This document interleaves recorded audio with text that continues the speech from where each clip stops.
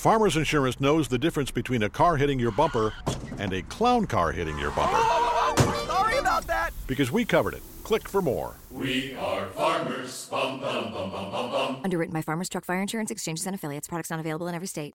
This podcast is a member of the Voices of Wrestling Podcasting Network. Visit voicesofwrestling.com to hear the rest of our great podcasts, as well as show reviews, columns, opinions, and updates across the world of wrestling. For the best in pro wrestling coverage and commentary, look no further than Voices of Wrestling. Hi everybody, Rob McCarran here, and at Voices of Wrestling we specialize in coverage of wrestling in the US and abroad. New Japan Pro Wrestling, Pro Wrestling Noah, Dragon Gate, Revolution Pro Wrestling, Evolve, Ring of Honor, and yes, WWE and NXT. We have it all. Reviews of every major show. Podcasts that cover it all, including the flagship Voices of Wrestling podcast hosted by Rich Craich and Joe Lanza. You won't get opinion this diverse from anyone else. Subscribe to our podcasts on iTunes, Stitcher, and TuneIn Radio. Watch our live shows on YouTube, and check out our daily reviews. All of this and more at voicesofwrestling.com.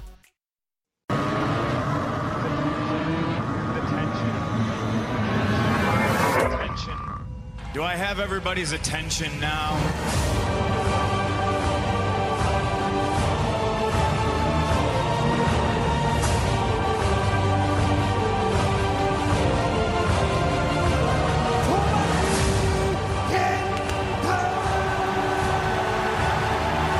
I'm so jacked up just thinking about this match, and I'm standing and pacing in my den.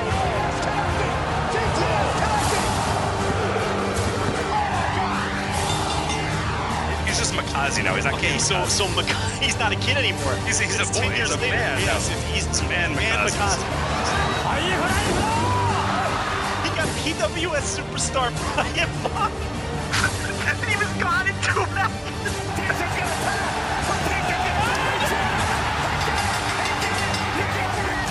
So Ingobernables. Ingobernables.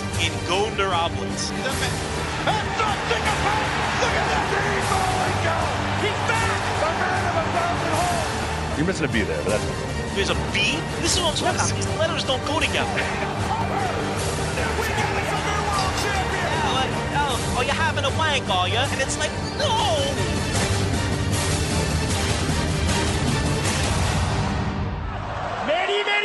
Mickey, fishy!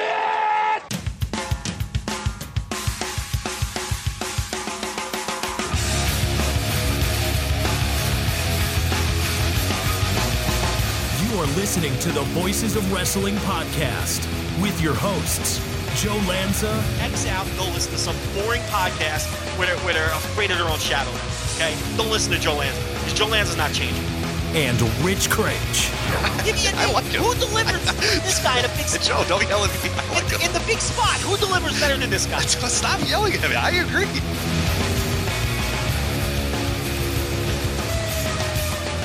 You are listening to the best wrestling podcast in the world. I, of course, am internationally acclaimed broadcast journalist, the king of banter, Joe Lanza, and you are listening to Voices of Wrestling.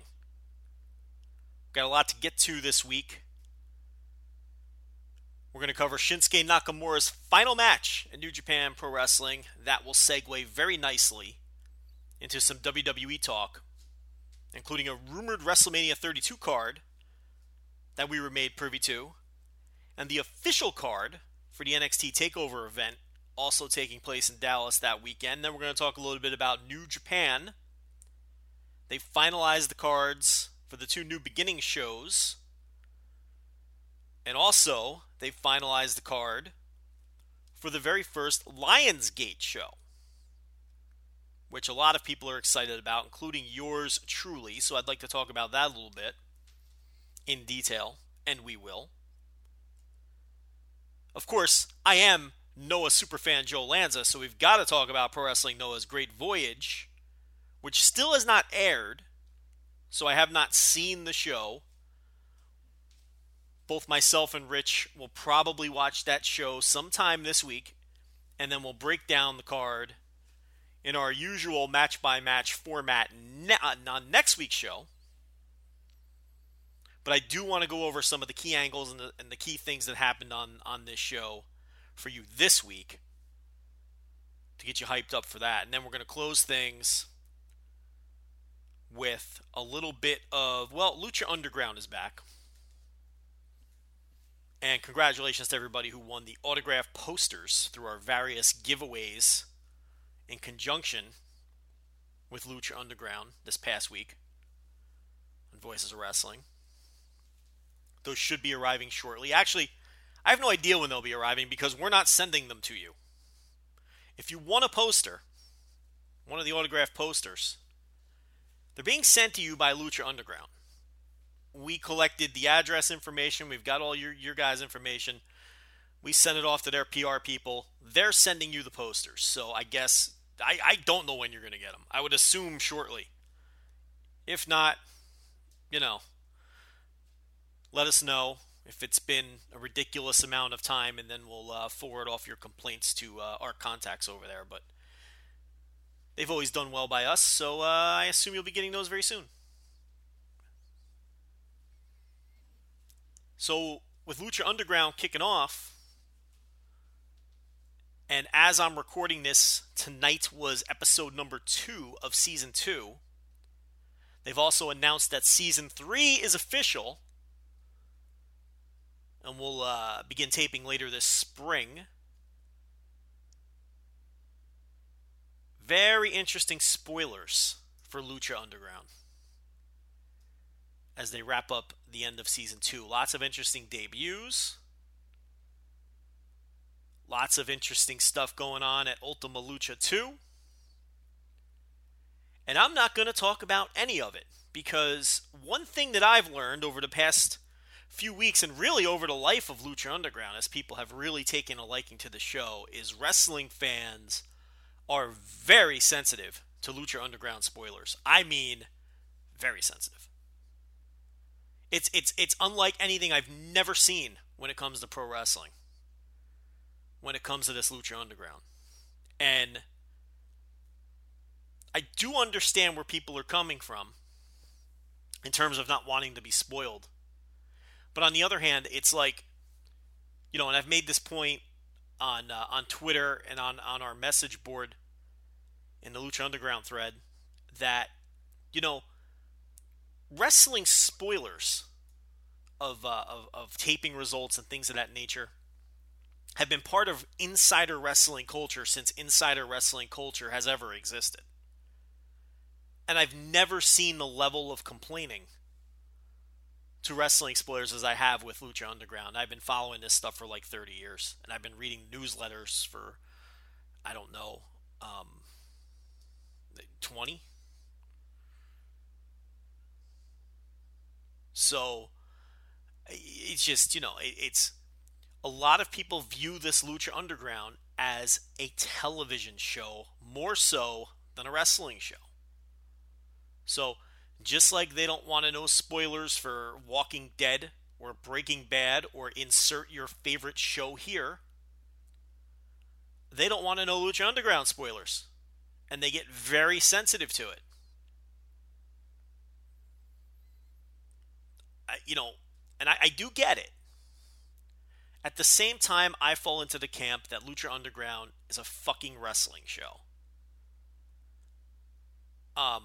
You could have the fanciest backstage segment you want with the most expensive production,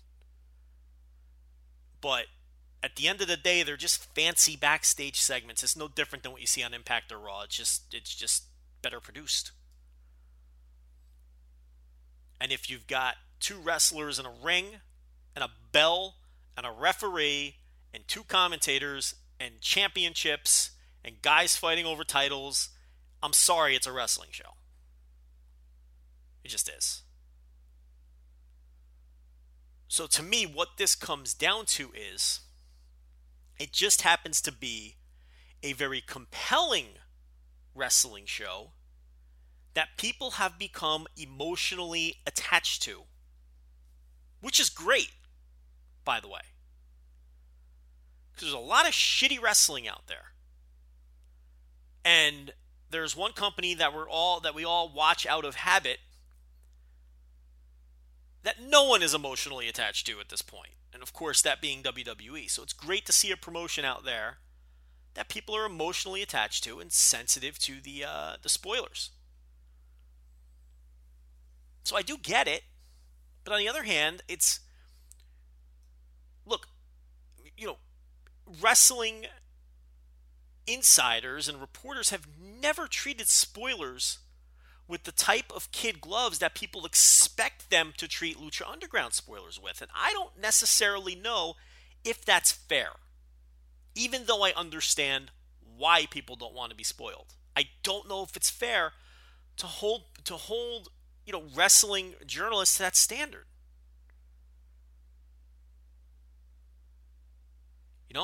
It's like, well, Dave Meltzer, of course, Dave shouldn't blurt things out on his audio show when they're not even talking about Lucha Underground. Well, here's what you have to understand. Dave has been reporting wrestling spoilers and just treating them like news for over 30 years. I've never heard anybody say, well, Dave shouldn't have blurted out that TNA spoiler in the middle when he was talking about WWE, which I'm sure he's done at some point. But you're not emotionally attached to TNA. You're emotionally attached to Lucha Underground. And I get why it's frustrating to be spoiled on something.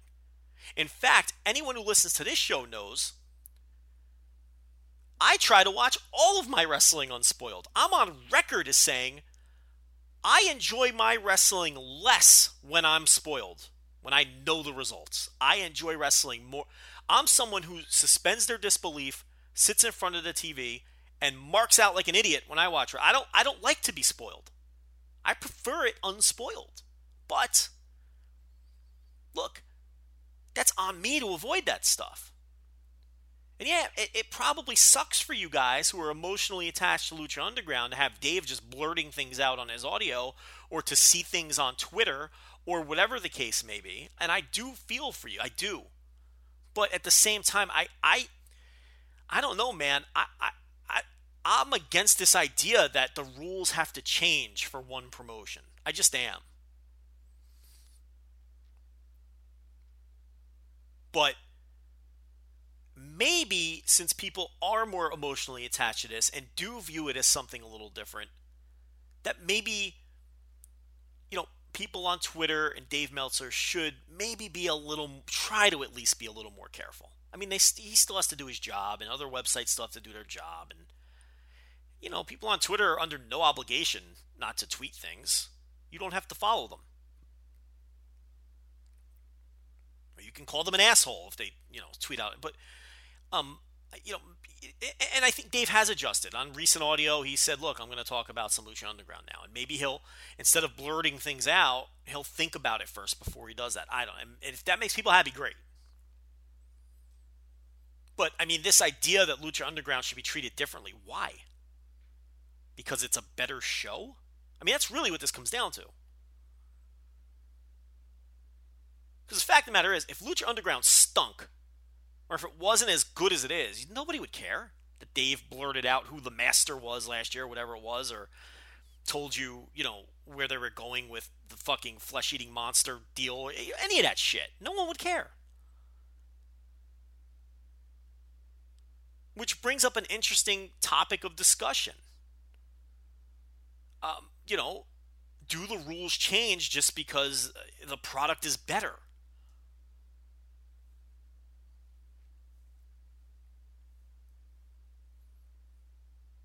Because I'm not buying the TV show thing. I'm sorry. I'm not. It's just their backstage stuff is just fancier. That's what it comes down to.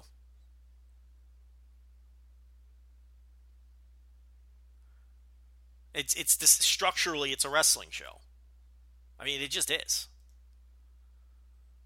Right down to heel authority figures. I mean, it's a fucking wrestling show. It's just a really good one. To a lot of people. Now, me personally, I love the wrestling on the show. I can do without the rest of the stuff. But I'm not getting into that. There's enough people hating me for this diatribe already. I don't need to get into why I'm not all in on, the storylines of that promo. It's just not for me. And a lot of people seem to love it, and if it's for you, great. It's too Chikara-ish for me. It's like a non-cartoon version of Chikara, and I checked out on Chikara years ago. I can't get into the fantasy stuff. It's just not for me.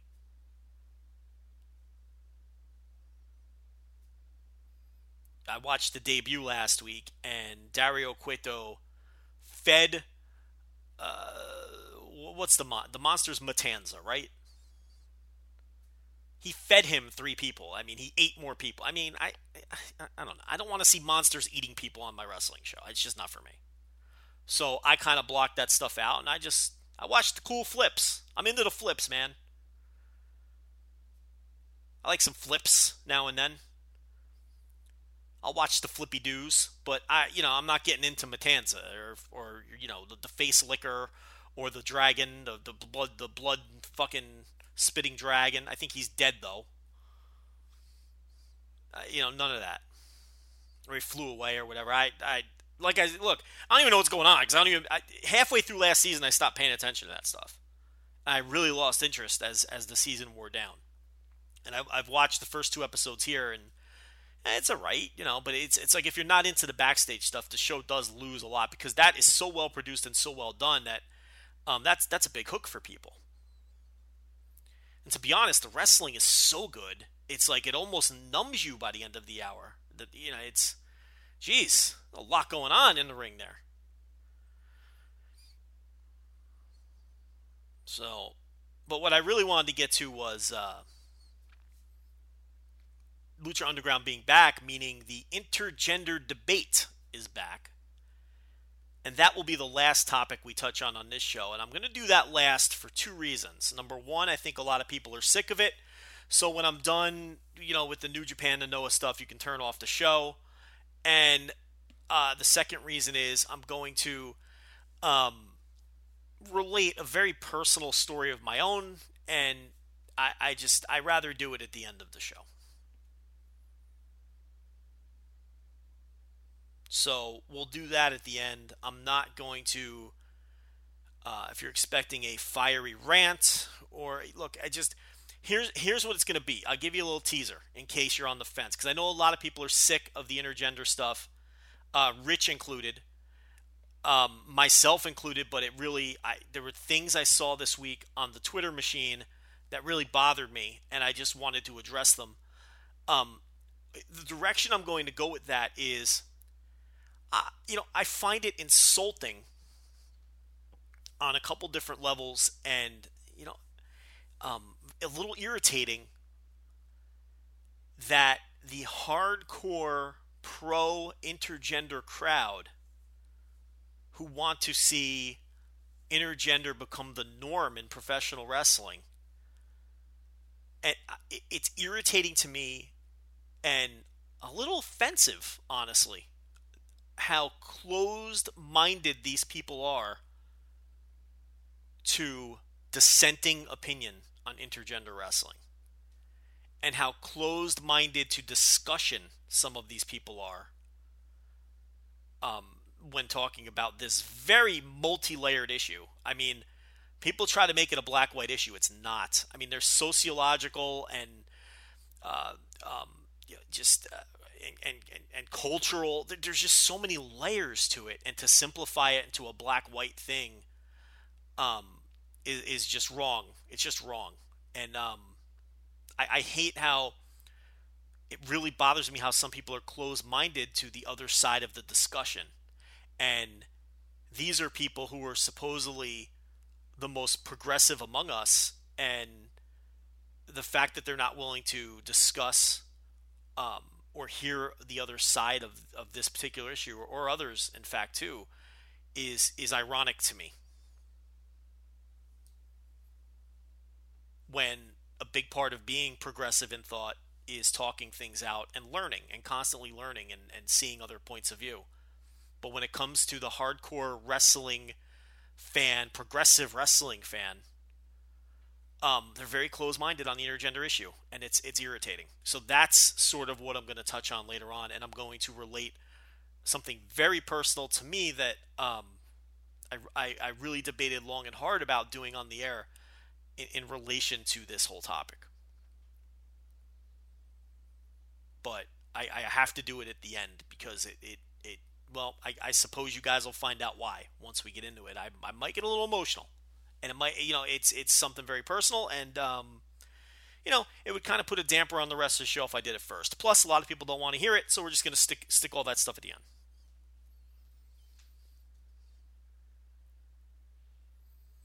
Plugs. Let's blow through them real quick because I'm not in the mood to do plugs.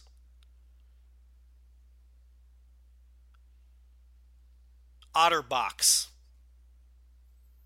You're looking to protect your iPhone or your Galaxy? Get up to 50% off on select iPhone and Galaxy cases, OtterBox.com. VoicesOfWrestling.com/OtterBox is what you want to enter into your little computer. VoicesOfWrestling.com/OtterBox. And you can get up to 50% off on select iPhone and Galaxy cases at OtterBox.com. I don't know if that's a slash or a backward slash. I never know the difference. The usual slash gimmick, whether that's the forward or the backwards, voicesofwrestling.com/OtterBox. I don't know anything about these slashes. Can't tell the difference. It's like trying to tell the difference between the Usos. I have no prayer. Slash, backslash, Jimmy J. Before the tit job, Bree and Nikki couldn't tell the difference. Jay and Mark, before they developed distinct characters, could never tell the difference. Same thing with these slashes and backslashes. I have no idea. I was watching the 1988 Royal Rumble today. The Jumping Bomb Angels. No prayer of telling them apart. Couldn't tell the difference.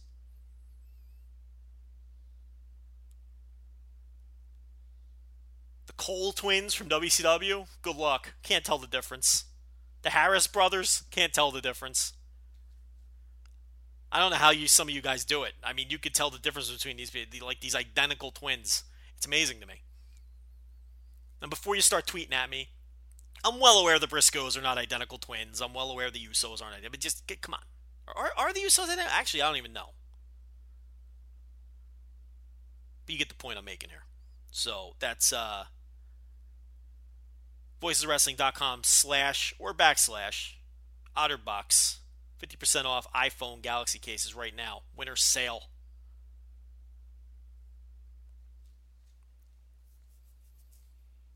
Do you like the Amazon? Everybody likes the Amazon. Does anybody have those drones dropping off packages at their door yet? Maybe some of you guys that live in more... I know they're not sending drones out to me out in the sticks, but maybe if you live in a big city or something, are the Amazon drones active? I'm still not comfortable with that. I still feel like people are going to steal shit when they see these drones. You know what I mean? Just follow the drone, see him drop out, and then go take the package off the front door. This whole drone thing confuses me. It's not quite as confusing as Bitcoin. Bitcoin, I studied it. I read up on it. I asked people. I am not smart enough to understand the whole Bitcoin thing. It just makes no sense to me. You can't just create a currency. And from what I understand, you can print your own Bitcoin. You could just print the shit like you print money. The whole thing is well beyond my intelligence level, the whole Bitcoin thing. I just don't get it. I understand the drones. I just don't understand how that's all going to work out. The Bitcoin thing, I just don't get it. And I don't think that it ended up not catching on anyway, really. But Bitcoin is very confusing. Still don't get it. But do you like the Amazon? I don't know how I got off into Bitcoin. Do you like the Amazon? Go to voiceofwrestling.com. Click on affiliates. Click on Amazon. Then buy whatever it is you're going to buy. And we get a little bit of a kickback. Help us out. Or 2% or whatever it is. So whatever it is you're buying on Amazon. If you're going old school and buying books. If you're buying Swedish porn like that one dude did about a year ago. Our good friend, we got some good friends who make regular purchases on there. They buy cookies, whatever it is, even if it's a small purchase like that. Shawnee Sloan out there used to buy his cookies off the Amazon link. Good man, that Shawnee Sloan.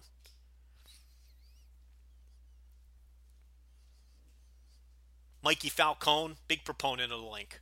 Big proponent. The Falcon. So use the Amazon link, purchase all your wares, get us a little bit of a kickback going. While you're on Amazon, pick up the Kindle version of our 2015 New Japan Year in Review. $5. You download it right off the Amazon. Now, how does that work? I think that's beyond my intelligence level as well.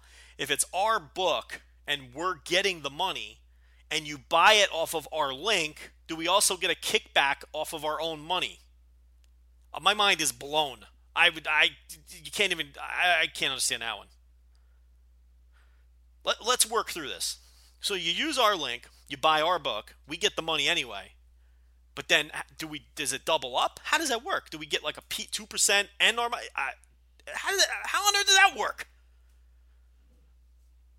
Somebody do that. I want somebody to, who's listening, go buy the book. It's $5. Go buy the book. And I want to see how that works. I'm just not smart enough to figure that one out.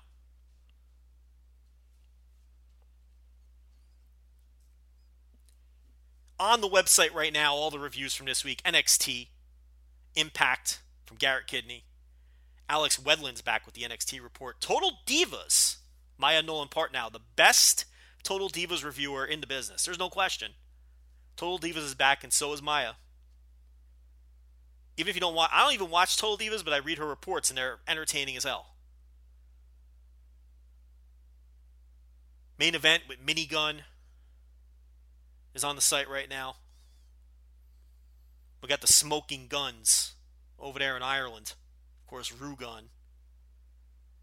And Minigun, her brother, doing the main event reports. Got a new one on the site. Check out all our podcasts. I'll tell you, I have to thank all of you guys. The podcast last week, our podcast network, I'm pretty sure that was, I'm not going to throw the number out, of course. We have to keep that stuff private, but record number of podcast downloads last week. And I think a lot of that had to do with Royal Rumble, of course. But all of the podcasts, even the non-WWE podcasts, did extremely well last week. So record number of downloads. I thank everybody listening. Lucha of the Hidden Temple is back with Chris Novembrino, and he crushed his previous numbers with his debut this year. Just a tremendous amount of downloads. And I know a lot of you listening to this listen to that. The Open the Voice Gate, our Dragon Gate podcast, is absolutely killing it. It's killing it. I can't believe how many downloads that show is doing. I can tell you this, only because I'm privy to the numbers that Dragon Gate was doing on Ustream. Remember when Dragon Gate was on Ustream? I had some numbers thrown to me. Our little Dragon Gate podcast is doing more downloads than Dragon Gate pay-per-views were doing buys on Ustream. It's amazing to me. I got to tell you, I knew that it was going to be a quality show because there's three really smart Dragon Gate fans doing that show for us.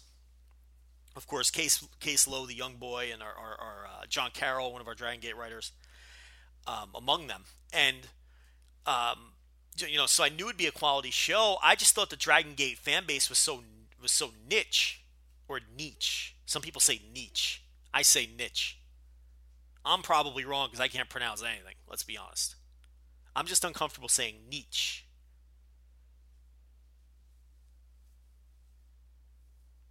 So, I thought it would be an excellent show that just, there wasn't a big enough English language bait. But, man, it killed it right out of the gate, and it's doing tremendous numbers. Brit Wrestling Roundtable continues to grow. Did great numbers last week, as did the New Japan Purocast, and, of course, Shake Them Ropes and the Voice of Wrestling flagship. Thank everybody who listened to all those shows. I'm wondering, is there anybody who listens to all of them? Tweet at us, send us an email. I'd like to know if there's anyone out there who listens to all 6 or 7, whatever it is, of our shows. I'd be interested. I'm curious about that. Because they're all different. Every show is different. That's what you get on our podcast network. We try to make sure everything's different. You're not going to get 19 Raw reviews. You're not going to get 19, old school wrestling shows. You're not going to get 19, Pearl-centric shows. Every show brings something different to the table, and that's what we've tried to do, and the numbers keep growing, so we thank you guys.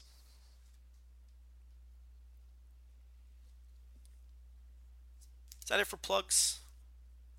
I think I got everything. I don't have codes this week for WWE Shop or Fathead, but tweet at us or email us, and we'll try to get you a code if you're going to do some shopping on those sites. But I don't have them. I'm unprepared. Terrible host. Let's talk about Shinsuke Nakamura. Now that we're done with the plugs and the backslashes and the slashes. I'll tell you what. I don't know anything about backslashes and slashes, but I know all about Slash from Guns N' Roses. I can tell you all about him. I can tell you all about some pro wrestling slashes. You got, Slash, a.k.a. Wolfie D, who in some circles is considered a super worker. Believe it or not, Wolfie D. Flash Flanagan was Slash Venom in Puerto Rico. There's another pro wrestling slash.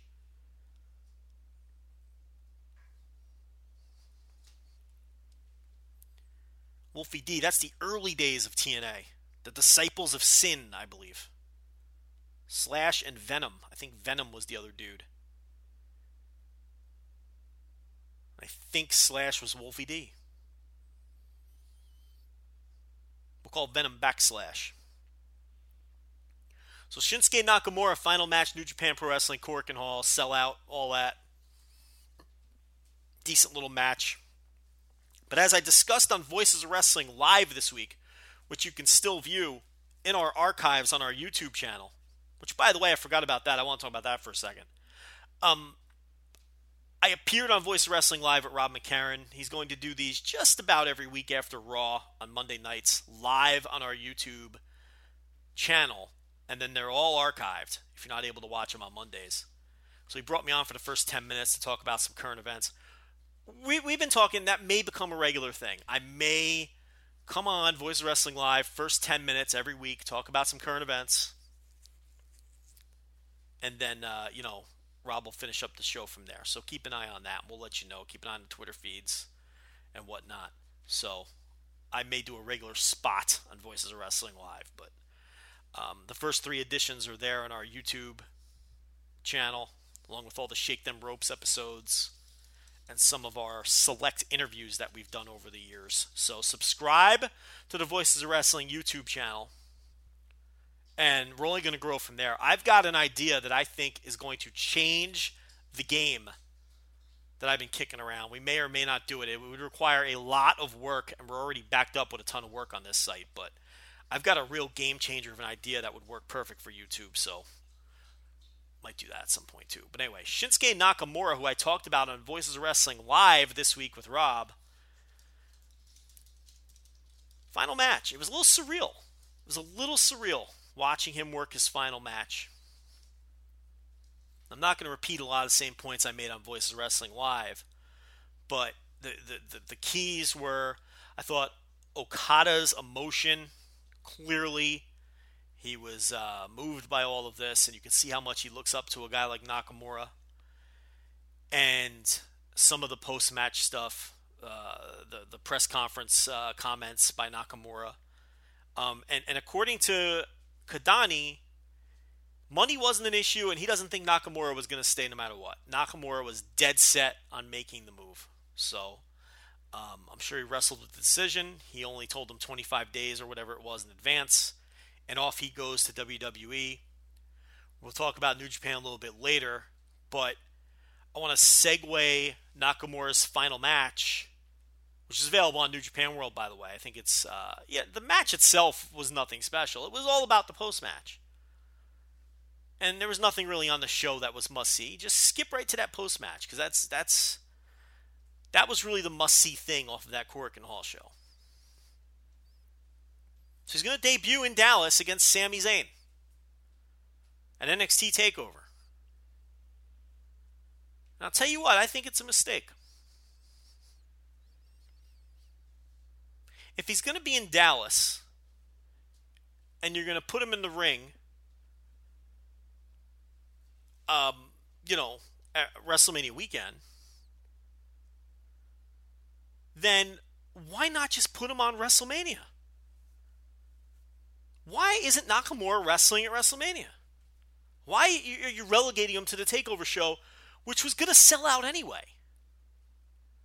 That TakeOver show was going to sell out with or without Shinsuke Nakamura. And there's a lot of reasons to put him on the WrestleMania show. I mean, first of all, I'll run them down. Reason number one, he's going to end up on the main roster very soon anyway, based on the amount of money they're paying him. By all accounts, he's going to be on the main roster very quickly, because they're paying him a lot of money. Similar to AJ Styles, who didn't spend a second in NXT. Reason number two, they just rolled out the network in Japan. You think they'd want to sell some network subscriptions. Stick that dude on the WrestleMania card, drum up some interest over in Japan. Seems like a no-brainer to me. You might be saying, all right, well, Joey, he's never worked WWE before, and he's got to work, there's a comfort level. I agree with all that. But he is Shinsuke Nakamura. This is one of the best wrestlers in the world and one of the most charismatic wrestlers in the world. And he's not a guy who you're plucking from some random indie in Montana. He's been in big matches before. He'll be all right. You can put him out there for wrestling. He'll be fine. You give him a big entrance. You make him look like a superstar. You know he'll nail it from a charisma standpoint. And you might just make yourself a star in one night. You don't need him on the NXT show. You really don't. There's no doubt that building was going to be full. Put him on the WrestleMania card. And the funny thing is, they've got the perfect opponent for him at WrestleMania to ensure that he'll be comfortable in that ring. AJ Styles. You do Nakamura versus AJ Styles at WrestleMania. And you let him do a 12-minute version of the Wrestle Kingdom match. And it doesn't matter who wins. That's not important.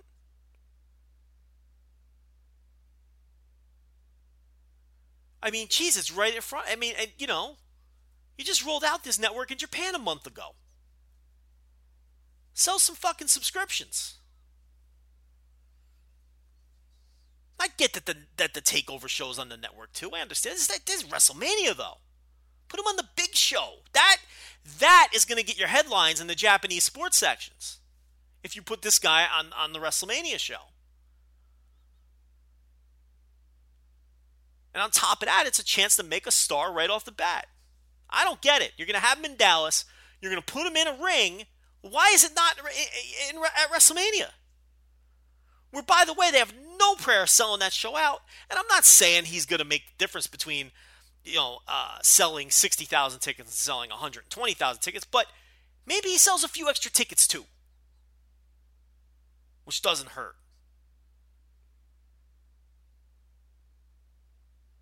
I mean, primarily it's to get some pub going in Japan, which is one of the primary reasons that they're bringing this guy in. He's the biggest star. He was the biggest star in Japan who had the best chance to translate to an American audience. If he's in Dallas and I'm running a company, he's working WrestleMania. It doesn't have to be in the semi-main event or anything like that, but I'm getting him on that card, and I think AJ is a perfect opponent. They'd both be comfortable. They just worked a match with each other.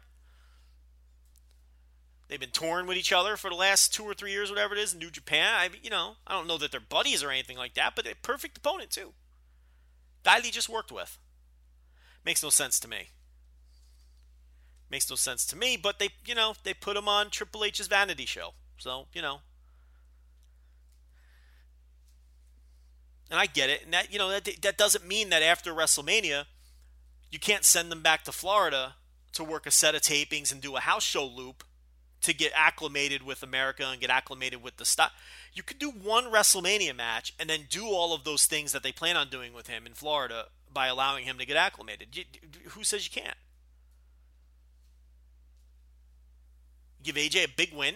Maybe, there you go. You have AJ win because Nakamura is going to go away for a while anyway and go back to NXT. Then you bring Nakamura back later. There's a million different ways you can do it. I mean, I'm sure you guys can come up with a better idea than I just laid out. I'm sure I could too if I really thought. It doesn't matter. I really don't think it matters who wins. I would have him on the WrestleMania card instead of the TakeOver card myself. This makes more sense. I mean, you could create a huge star. But the TakeOver show is final. And it looks tremendous. In addition to Nakamura versus Sami Zayn, we've got Finn Balor defending against Samoa Joe. Austin Aries against Baron Corbin. Bayley versus Asuka. Dawson and Wilder against Jordan and Gable for the tag belts. And Apollo Crews versus the Drifter, Elias Sampson. Now let me tell you something. You look at that show, and there are, the Zayn Nakamura match has match of the year potential. The Balor Joe match has match of the year potential. They've already had great matches against each other.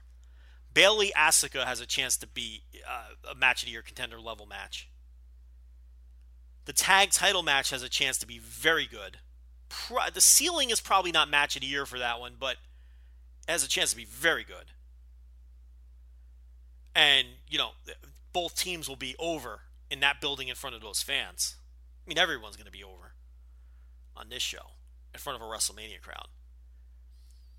And you got Austin Aries, who, it's not going to be a great match against Baron. But look, it's Austin Aries. Anytime he gets in the ring, it could be a very good match. And there's a great dynamic there with Baron Corbin's anti-indie guy gimmick and, the ultimate indie guy. And Apollo Crews versus the Drifter. I mean, that is going to be a fantastic show. And it has 3 potential match of the year contenders and 4 potential great matches. It's crazy. That show is going to blow WrestleMania out of the water in terms of bell to bell. Blow WrestleMania out of the water because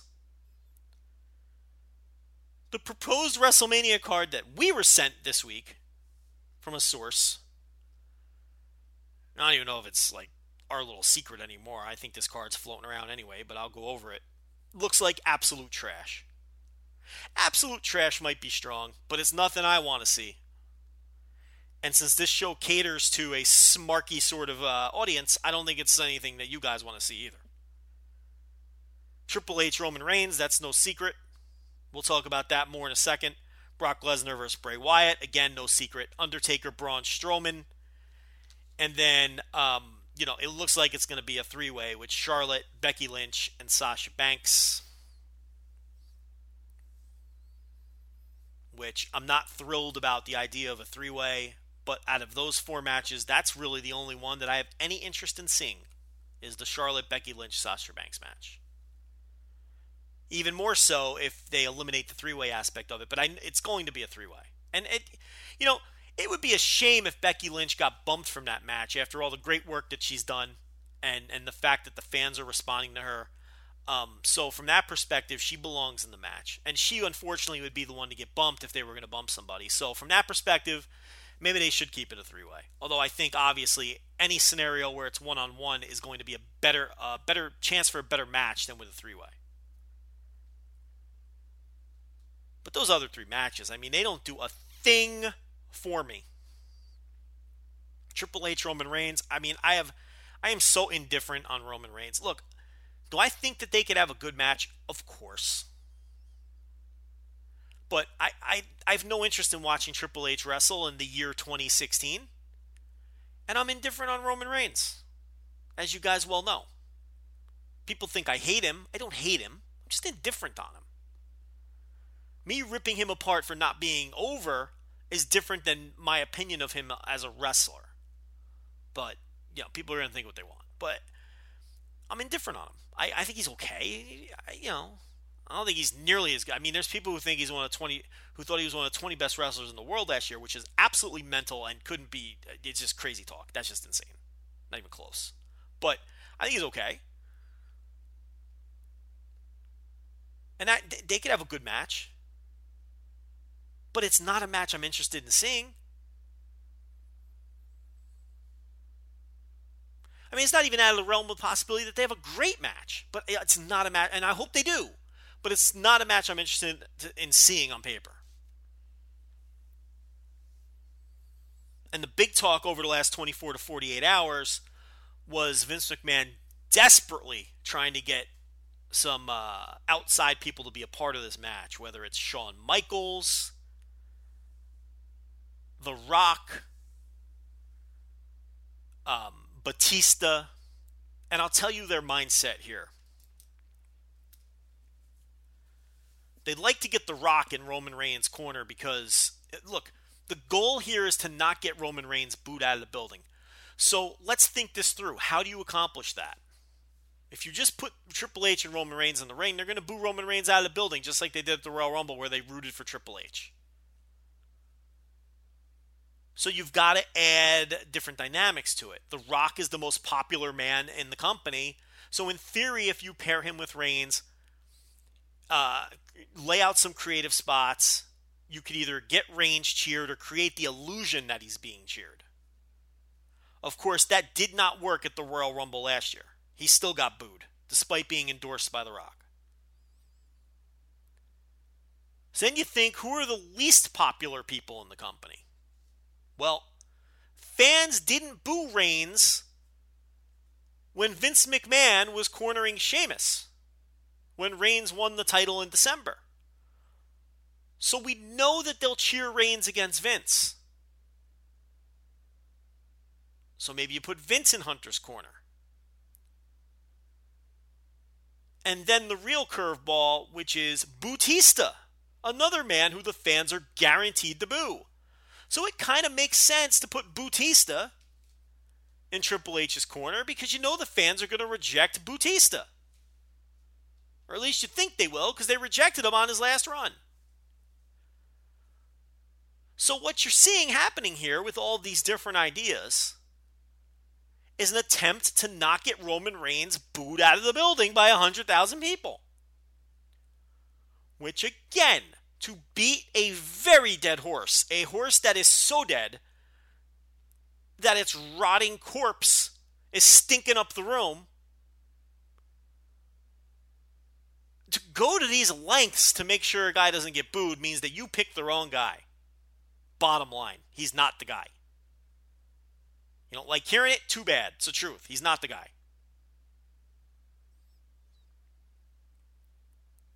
Again, we're jumping through hoops to make sure this guy doesn't get booed. Well, why, but yeah, let's not kick that horse around. That's been dead for months. Well, let's leave that. Let's let that rotting corpse rot. But I mean, that's the thought process here. That's the thought process.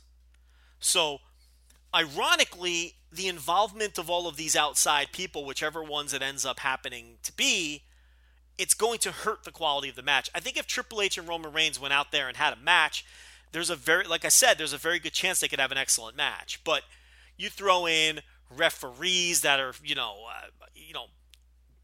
biased referees, people in corners, interference, all kinds of bells and whistles and fucking, parlor tricks to try to get Roman not booed, and what you end up is with a clusterfuck that, no one's gonna, no one listening to this is gonna enjoy.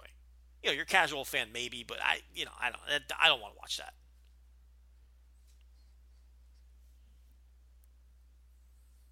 So it hurts the chance of the match being good. But they have to do it, because otherwise the guy's going to get booed out of the building and look like company's going to look like complete idiots, with 100,000 people booing their handpicked guy. Which to me is the most interesting aspect of this match. I'm interested to see how the fans react to them and if they can get the fans behind him for one night. Or maybe more appropriately, just at least get the fans not to boo him. Even if they're not like super behind him. At least get the fans. I think that's a challenge, and it's a challenge I want to see how creative they get and if they can make sure that happens. He's going to get booed out of the building the next night at Raw. In front of that hardcore, international, smarky WrestleMania crowd. He's going to get booed out of the building next night.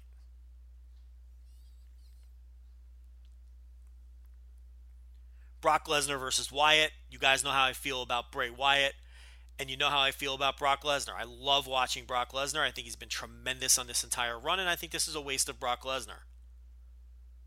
Because I have no use for Bray Wyatt. None. Zero. And I will pat myself on the back. I was the first one on that train. Go listen to the tape.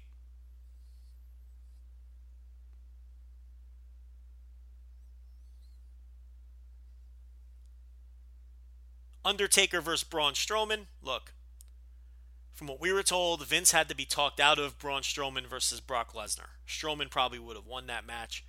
Vince McMahon has a man boner for Braun Strowman. He loves this guy. Strowman is going to get an enormous push.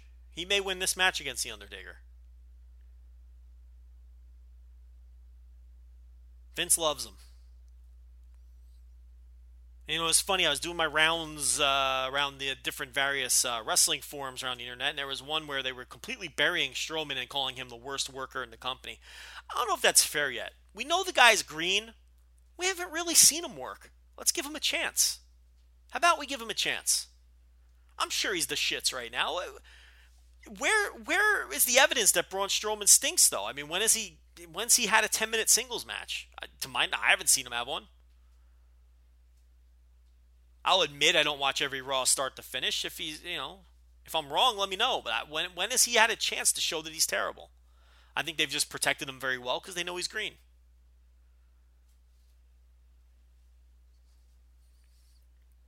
So, I mean, is that appealing to you? And then the Diva 3-Way, I mean, is that card appealing to you? I mean, you look at that in the TakeOver card, it's not even close. It's not even close, which is the better card. But WrestleMania, it's never about match quality. It's about the spectacle. And WrestleMania is always enjoyable on some level because it's an enormous 4-hour show, and it's a spectacle with the great entrances and the fantastic setting with the biggest crowd of the year in pro wrestling, and it's not necessarily about the matches, the match quality. It isn't. But this show is not shaping up to be any kind of in-ring classic, for sure. If this is the card that comes through, all that could change. Obviously, there's a chance that they can do Undertaker, Kane, and the Big Show versus the 3 Wyatt family members that aren't facing Lesnar. There's different possibilities in play, but and again, they could change the Diva match to one-on-one. It'd be a shame if Becky Lynch wasn't on the card, though. Really, it really would. And I don't know that they're going to put a second Divas match on the show. But the point is, circling back to Nakamura, I'd have him on this show. I mean, the rest of this undercard is going to be, do we really need? Look, I get it. They like to reward their good soldiers and put them on WrestleMania, get them the paydays and all that. But, and your Kevin Owens and your Dean Ambroses, they're all going to be on this show, as well they should. But it's like, do we need Dolph Ziggler on the show? He's going to be on it. It's like, do we need those guys on the show? Do we? Does Alberto Del Rio have to be on this show?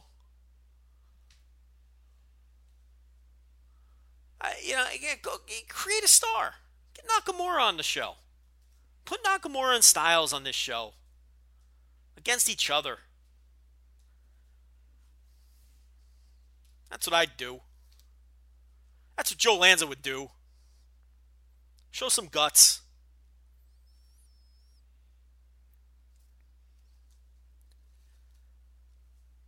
A lot of rumors of the Cruiserweight show rearing its head once again for the network. That was in the Observer this week. It was worded a little differently. An under 200-pound showcase of some sort in the works.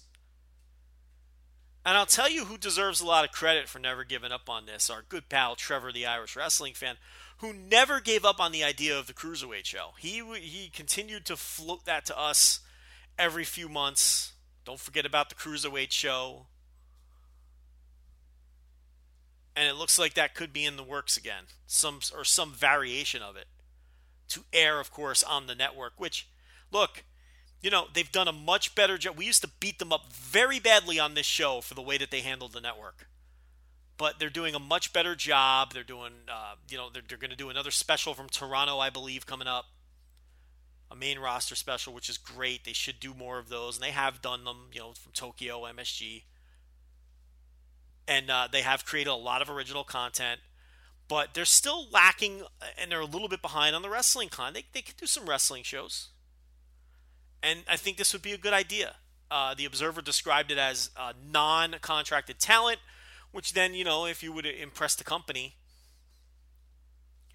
you could potentially get signed, which is good too, because then you could use it as sort of a tryout of sorts. This idea goes back, by the way, way before the network. In fact, almost 10 years ago, they were floating the idea of a Cruiserweight show. And it's interesting because one of the names that was rumored at the time was Taiji Ishimori. I'm not making that up. That was I think 2006, 2007, when there was an idea floating around for a Cruiserweight show. And they were thinking about signing guys from all around the world. And he was one of the names that was suggested to them. It was in consideration of being brought in, which is funny, because he's obviously been getting a push in Noah lately, so he's been in the news as he won their junior title. But so this Cruiserweight show thing, this is an idea that's been kicked around for a decade, and it really picked up steam when the network was being formed. And then it was kind of forgotten about, and you could see it's still kind of laying in the weeds as an idea. Push the Cruiserweights. So we'll have to see on that. Hopefully it happens.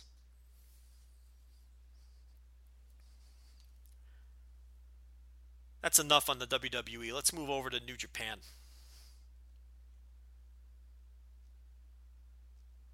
We got the full New Beginning cards. And there's some interesting things I want to point out, but we'll have time to talk about that because those shows are on, I believe, the 11th and the 13th of February. The 11th and the 14th. And we will probably have a show next week before the shows take place, so we'll give you a full review when Rich is back.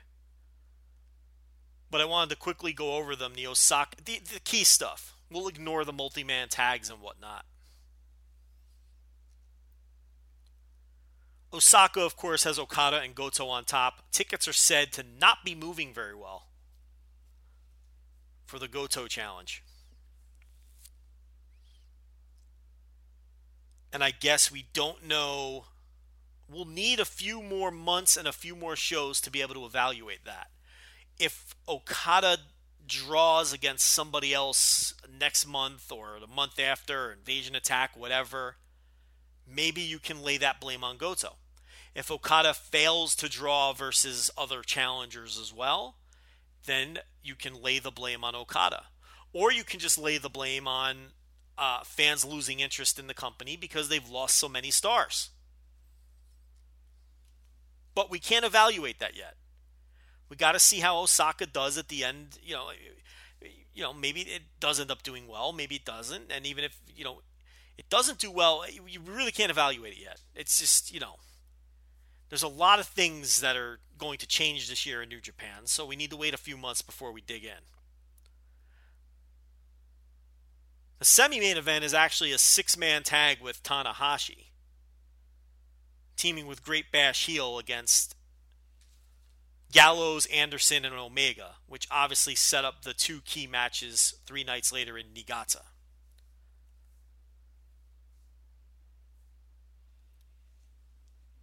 I would suspect that one of the Bullet Club members pins Hanma in that match to put a little heat in a tag title match.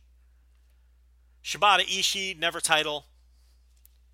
I would expect Shibata to win. If Joe Lanza's booking it, Shibata wins. We had a couple years of Ishii here with that title. You got to create some new stars. And Shibata's a guy who they can flip the switch on, and I believe they can turn into a draw if they go with. So I would keep the title on Shibata. 3-way for the junior tag titles. Young Bucks, Red Dragon, Seidel, and Ricochet. Look, I'm tired of these multi-team matches. Everybody knows that. But will it be good? I mean, the 4-way at Wrestle Kingdom blew me away how good it was. So, provided they get time, this will be very good too. But I would prefer to see these teams just face each other instead of adding a 3rd and 4th team into the mix all the time. It drives you nuts.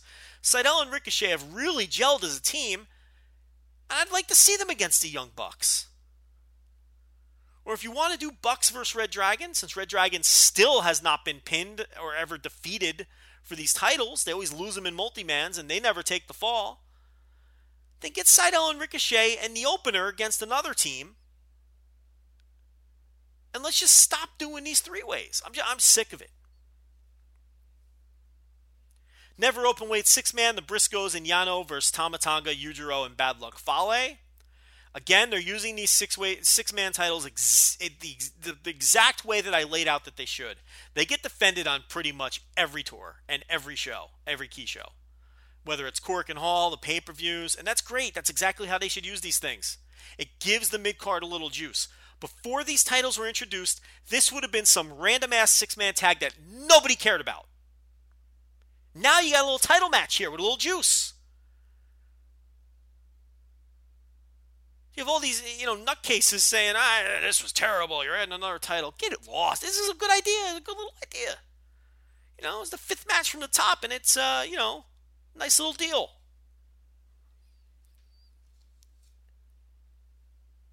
Instead of the match before that, which is Kushida, Juice Robinson, and Mike Elgin against the Los Ingobernables. It's a nothing match. Juice is going to take the... that's what you'd have. You'd have 2 of them in a row. Now you got one with a little juice. Los Ingobernables, by the way, as a trio, has yet to lose a match in New Japan. So the question is, do they move them into the never openweight 6-man, neighborhood as Naito lays in the weeds and waits to get his singles push? It wouldn't be the worst idea. Here's a match which I think is really interesting that no one is talking about. 3rd match on the show. Tenkoji against Yuji Nagata and Nakanishi. Now, why is this interesting? Because we all know New Japan protects singles matches, right? But they protect tag team matches too. Between regular tag teams. Now, it wouldn't be unusual to see Tenkoji against like Yuji Nagata and a young boy or something like that. You see that all the time. But these are 2 regular tag teams going against each other on a big show in the middle of the card. That's fishy to me. It makes me think that the winners of that match are going to be the next challengers for the heavyweight tag belts. And of course, I think it'll be Tenkoji. Nakanishi, he takes falls in a lot of 6-man tags and whatnot. I don't see... it wouldn't shock me if Nagata and Nakanishi won and they gave them a random shot at Great Bash Heel. But I think your next, it looks like to me, if I'm reading this correctly, is Tenkoji versus Great Bash Heel is your next IWGP Tag Team title program. So that, I don't think that's a throwaway match. I don't. It's 2 regular tag teams. 2 mid-card tag teams, 2 pushed teams in the middle of the card like that, which is fishy. Normally, it'd just be a throwaway match with an obvious fall guy. And that's not what they're doing here. So I think there's a meaning behind that match. But I guess we'll see. And then, of course, the opener is Finlay versus Jay White. They are now assuming the Komatsu and Tanaka role, as they're going to face each other a million times in these openers, which is fine by me because, like Komatsu and Tanaka, Finlay and White are going to have tremendous opening matches. And Finlay, by the way, let a little cat out of the bag on Twitter a couple weeks ago when he mentioned to somebody in passing that he's leaving Japan in May. Now, we don't know what that means. We don't know if that means he's finishing up with New Japan. We don't know if that means he's going on an excursion. We don't know if that means he's just taking a break and going back home for a month or two or whatever. We don't know. But the tweet is still up. Go through his feed, you'll find it. He's having a conversation with a few other wrestlers, and he just mentions the fact that he's leaving Japan in May. So something's up with Finlay in May. So something's going on there. And then the second match on the card is a throwaway six-man Taguchi, Tiger Mask, and Liger versus Gedo, Yoshihashi, and Sakuraba. So that is the big show in Osaka. Of course, the 4 title matches are the matches to really keep your eye on. And to me, the match no one's talking about, which is worthy of keeping an eye on, is that Tenkoji versus Nagata and Nakanishi match. I think that's going to have some meaning. So that's Osaka, full card. Niigata, the smaller building. And like I said on Voices of Wrestling Live, Tanahashi turned out to be the X, and I do not think that was the original intent. And I think the thinking behind that is this. You don't need to waste a Tanahashi singles main event on the small building in Niigata.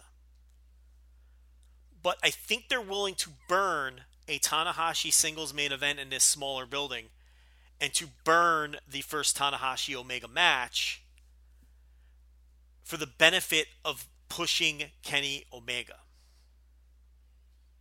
So you sacrifice the Tanahashi main event for the long-term goal of getting Kenny Omega over as a serious main event player. Because with Kenny Omega pinning Nakamura on January 5th at New Year Dash, destroying AJ Styles and effectively booting him out of the company and writing him out of the company, and then beating Tanahashi on this show and winning the Intercontinental title, that's as strong of a push as you can give a guy in New Japan. He will have gone through Nakamura, Styles, and Tanahashi like a buzzsaw. How do you get a stronger push than that? You can't. That's about as strong as a push as you can get. So I think the idea here was, let's just put Tanahashi in this match.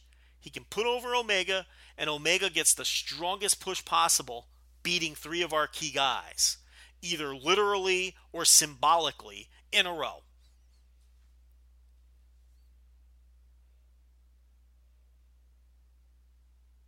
So I think that's the thought process, because, we were told by 2 separate sources it was Mike Elgin as X, and if you look at the booking of the tour, that kind of made sense. I mean, there's always chances our sources were wrong. That's always possible. But if you look at the way the tour was booked, Elgin was always opposite Omega, especially in the key cards that led up to the event. So I think maybe they really were up in the air with what they were going to do, and then they eventually settled on Tanahashi, figuring, okay, Omega needs the strongest win possible here. That's not Mike Elgin. It's Tanahashi. So do I think Omega will win? No, but I think he should win. I think Tanahashi could win, and I think that would be an enormous mistake. An enormous mistake. And if Tanahashi wins the match, and of course I have to see how it plays out, how the match goes and all that. But if Tanahashi wins the match, I will bury this company 6 feet under the week after, in 2 weeks on this show. That'll be a horrible decision. And I don't care if Omega beats Tanahashi at New Japan Cup and then wins New Japan Cup. They could always have Omega beat Tanahashi at some point during the New Japan Cup and then win the whole thing and push Omega that way, and then maybe even beat Tanahashi at some point for the title. And that's all well and good. He needs to win this match for the strongest push possible. His momentum is now. Now is his. Why stop his momentum with a loss and then restart his momentum afterwards when he already has momentum now? Carry it through. See it through. Beat Tanahashi now. And then fuck it. Have him win New Japan Cup 2. Go all the way with the guy. You got to move guys up.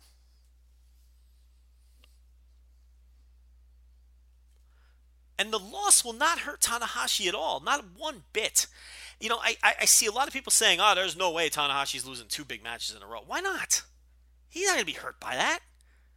It's Hiroshi Tanahashi. He could lose this match. He can. It's like I said on Voice of Wrestling Live.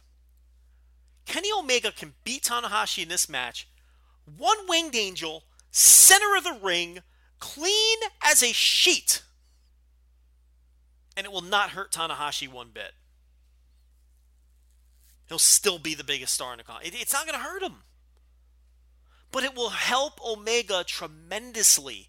And that's the key. That's what you have to do here. You have to help Omega. You have to protect Tanahashi. It's not going to hurt him. Tanahashi could lose 4 big matches in a row. He can lose this and then lose in the first round of New Japan Cup, and he still wouldn't hurt him. He's reached a point where you really can't. You really. I don't know if you can hurt him with the booking at this point. He's reached that point. Omega has to win this match. He has to win it. It'd be an enormous mistake if he doesn't win this match. Enormous mistake. Very foolish if he doesn't win.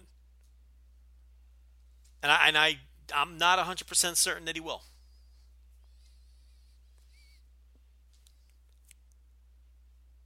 Great Bash Heel defends against Gallows and Anderson, second from the top. We thought that this was the send-off for Gallows and Anderson. It's not. They're working the Ring of Honor shows in Cork and Hall later in the month. So maybe they don't do the angle where they also get booted out of Bullet Club here, and maybe they do it on the Ring of Honor shows. Or maybe they don't do it at all. Maybe they just, I don't know, skip off into the moonlight and leave. I don't know. I think it would be weird. Or maybe they finish up as baby faces on the Ring of Honor show. Maybe Bullet Club does turn on them when they lose the match here, and then they work the Ring of Honor shows as faces. That's possible too. And you send off Carl Anderson, you let him take his bows and send him off as a baby face, later in the month. I don't know. And then they'll be off to NXT. Kushida versus Bushi. Man, am I looking forward to this one. Third from the top. Kushida defends against Bushi. Let me tell you something. You Kushida fans, look, I'm a Kushida fan too, but it's not looking good for Kushida in this run. I mean, Kamitachi's going to come back at some point, and, they basically made a star in one night in Cork and Hall with that Dragon Lee match. He was over as soon as he took off the mask. Then he had a match of the year contender, and the fans just love that guy. And that was a star-making performance. You got Bushi, who's showing all kinds of charisma and is well on his way. I mean, he already blew past Evil in the Los Ingobernables pecking order. I mean, this guy looks great. He's embraced the gimmick. He's one of these guys where they've finally given him something to do, and you can see that he has hit the switch, and he is motivated, and he's doing great things. So, Kushida all of a sudden is looking like old news in this division. And he's no spring chicken. Here's a guy in his mid-30s, remember, and he's not homegrown. He's not a homegrown guy. And to be fair, neither is Bushi. But it's a little harder when you're not homegrown. Sometimes with these Japanese companies. And, there's shiny new things. I don't know when Kamatachi's coming back, but there's shiny new things in the junior division. Because an Invasion Attack, another shiny new thing, is jumping into the fray. And that's Will Ospreay. So poor Kushida has to deal with a rejuvenated Bushi, a star in the making when Kamatachi comes back, and then Will Ospreay jumping in on the 10th of April. Another guy who left TNA at the altar. TNA, I'll tell you, is there a more jilted bride than TNA? I mean, they get jeez.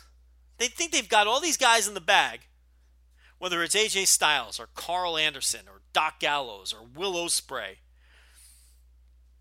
And then they've got all this money, they're throwing money at people. And they can't sign anybody. They won the bidding war for James Storm. And lost out on everybody else. And they signed Mike Bennett, who no one else was interested in. I mean, let's face it. They got Bennett by default. WWE had no interest. With Maria with all the enemies, and they've looked at Bennett before. They're just not into him.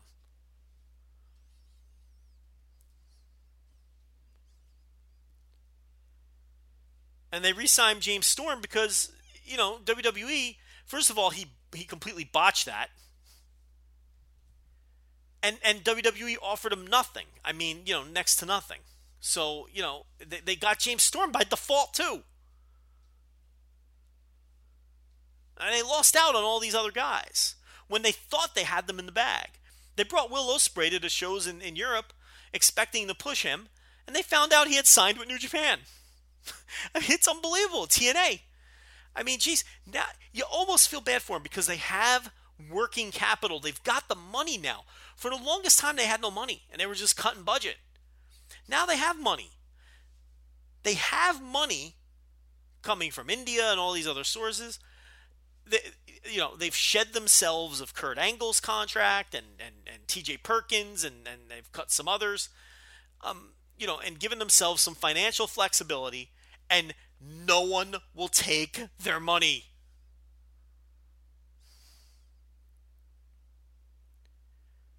They're like an NBA team that positions themselves to be under the cap, and then none of the free agents want to come play for them. That's what they are right now.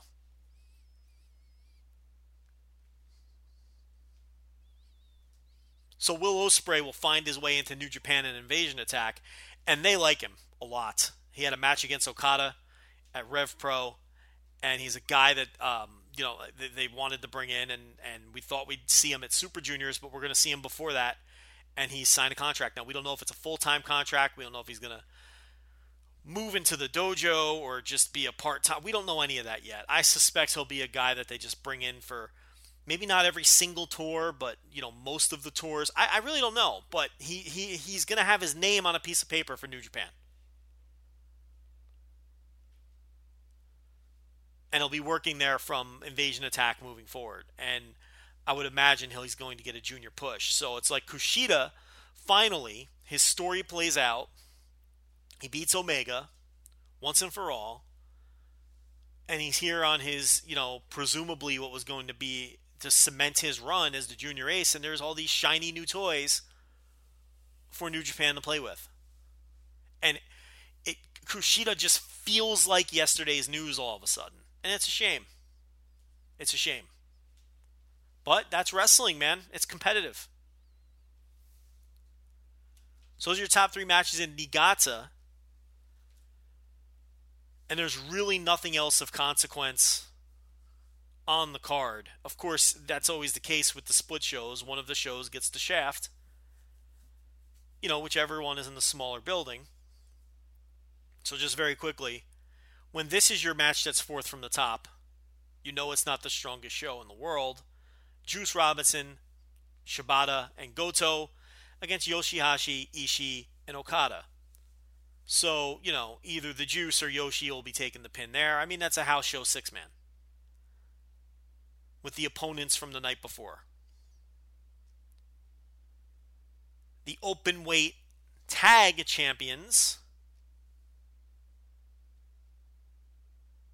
the Briscoes and Yano, will be taking on Tama Tonga, Yujiro, and Bad Luck Fale in the 5th match on the show.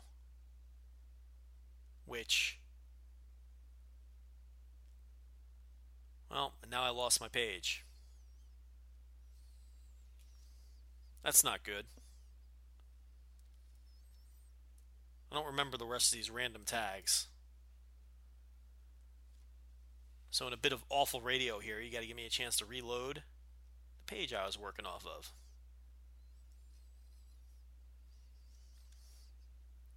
All right, so here we go.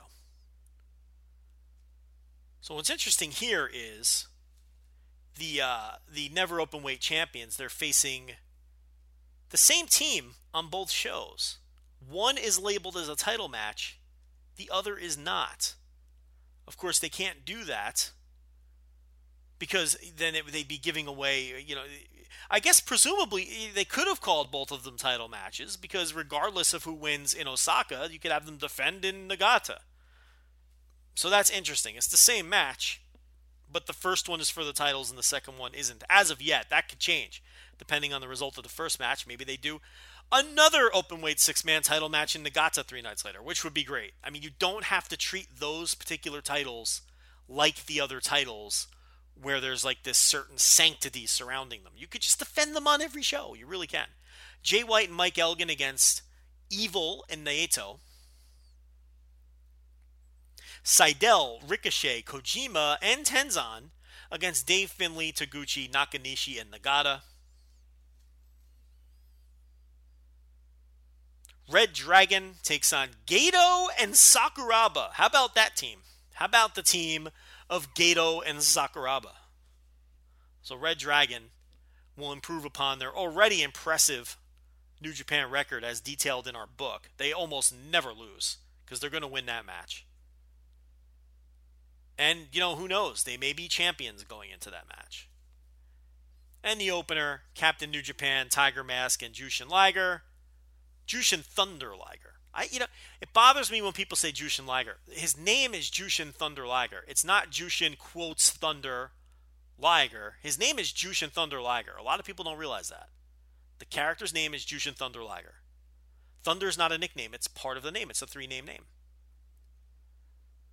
And they take on the Bullet Club team of the Young Bucks and Cody Hall. So a lot of filler on the Nigata show. A lot of filler. Especially if they don't turn that 6-man into a never openweight title match. So those are those 2 shows. If me and Rich do a show next Wednesday or Thursday, then we'll review them. Preview them in a little more detail than I just did. Or maybe we won't. Who knows? I went a little more in depth than I thought I was going to go, but Rich deserves to give his thoughts. But what I really want to talk about is this Lionsgate card.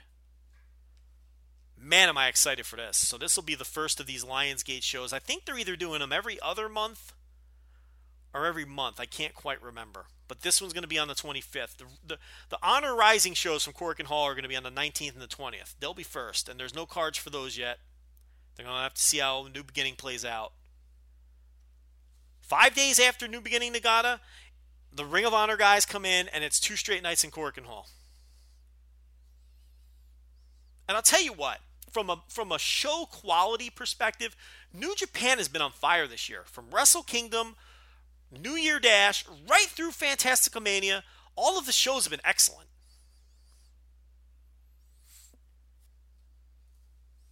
The business has been spotty. They sold out just about every show on the New Beginning tour, other than one house show. Nagata is supposedly selling pretty well. Osaka is supposedly struggling a little. And we all know the Wrestle Kingdom thing that we've beaten to death. So, spotty business. Excellent in ring. They're really having off to an excellent start. So, 5 days after New Beginning will be the Honor Rising shows. We don't have cards for those yet. We do know some of the names that'll be on them. We'll talk about it. We got time to talk about those. And then 5 days after the Honor Rising shows at the Shinjuku Face in Tokyo, the small 500-seater, where a lot of smaller promotions run, Lionsgate Project 1. And I'll tell you, I love the way this card looks. There are so many interesting things going on here. The opener, Takumi Hanjo, making his debut, and he's going to be a heavyweight. They don't debut a lot of heavyweights, because a lot of times these young lions debut as juniors, and they become heavyweights down the line after their excursions. This is a big boy, and he's debuting. He was signed when Oko was signed, and he's the guy who's the big prospect, who's coming down the line, who they expect to be a superstar. Hanjo is another heavyweight, and this is his debut, his first match, professional match, and it's against Noah's Shohei Taniguchi. He's listed as Shohei Taniguchi for this, not Maybach, and we'll get to that when we talk about the Noah show, where he unmasked finally, and it looks like the Maybach character is going away. That's a big debut for Hanjo. Gets a guy like Taniguchi. And this show features a lot of Noah talent like we thought it would. A lot of Noah young boys, all of the New Japan young boys, with the exception of one that I'm going to talk about in a minute. So the Hanjo debut, people are looking forward to that, as well they should. Match number 2 is interesting because it's 2 brand new New Japan young boys against 2 of the Noah young boys. We got Kawato Hirai and Teruaki Kanamitsu, of course, who debuted the day before Tokyo Dome and have worked a little bit on the New Beginning tour. And they're taking on the Noah team of Kiyomiya and Hitoshi Kumano. I'm uncomfortable calling Kumano a young boy at this point. He's been around for like 3 years. But, Kiyomiya is, of course, the rookie, or now I guess second-year guy in Noah. So that's an interesting matchup there. I would expect Kumano to score the pin over one of the New Japan kids, being the senior member of that match. But look, that's going to be a lot of fun. And the Noah guys are far more advanced than the New Japan guys in this case. These guys are not even... this is not like a Tanaka Komatsu situation.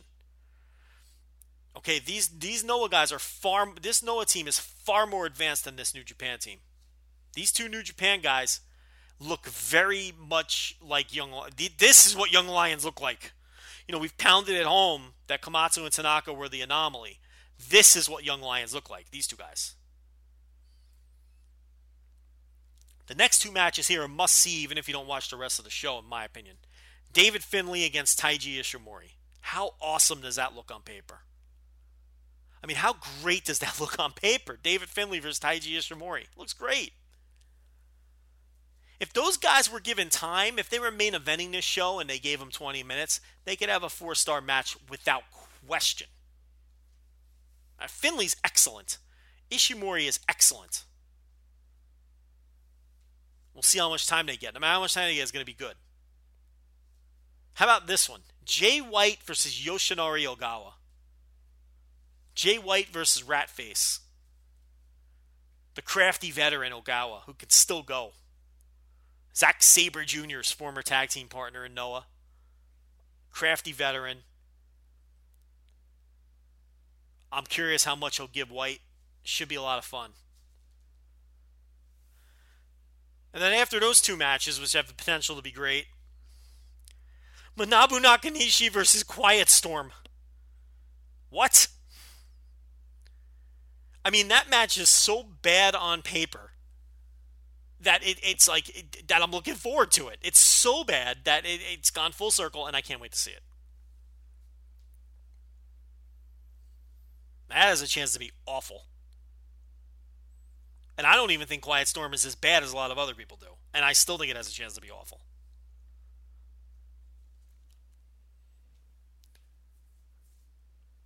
Tenkoji against Genba Hirayanagi and Captain Noah.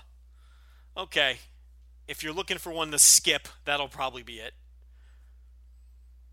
Although I like all 4 of those guys, but that's not going to be much of a match. I think they're going to push Tenkoji here. I really do. Going back to that theme. I think they're going to be the next title challengers. Now, obviously, they're going to win this match. And this is airing on New Japan World, by the way. Then the semi-main event is Juice Robinson versus Katsuhiko Nakajima. Juice Robinson is working a lot of main events and semi-main events this year. Don't believe me? Go look at the shows. It's a fluke. It's an anomaly, but he's been in a lot of main events and semi-main events. Not on pay-per-views, but the juice is loose, man. And then the main event is Yuji Nagata versus Mitsuhiro Kitamiya. And you've heard me and Rich rant about Mitsuhiro Kitamiya, a Noah heavyweight who kind of got lost in the shuffle when Morishima was forced into retirement because he was aligned with him, and he's kind of just floating around. A guy who we wish they would push. I think he's got star potential. So other people must think that as well, as he main events the first Lionsgate card against Yuji Nagata. And if you're wondering why a guy like Yuji Nagata is on this card, well, his role now in New Japan is really to work with these young lions and work with the young wrestlers. He's taken Oka under his wing, from what I understand, and has a big role in the dojo. So it makes sense that he's going to be on these shows and have a presence and work matches with these guys.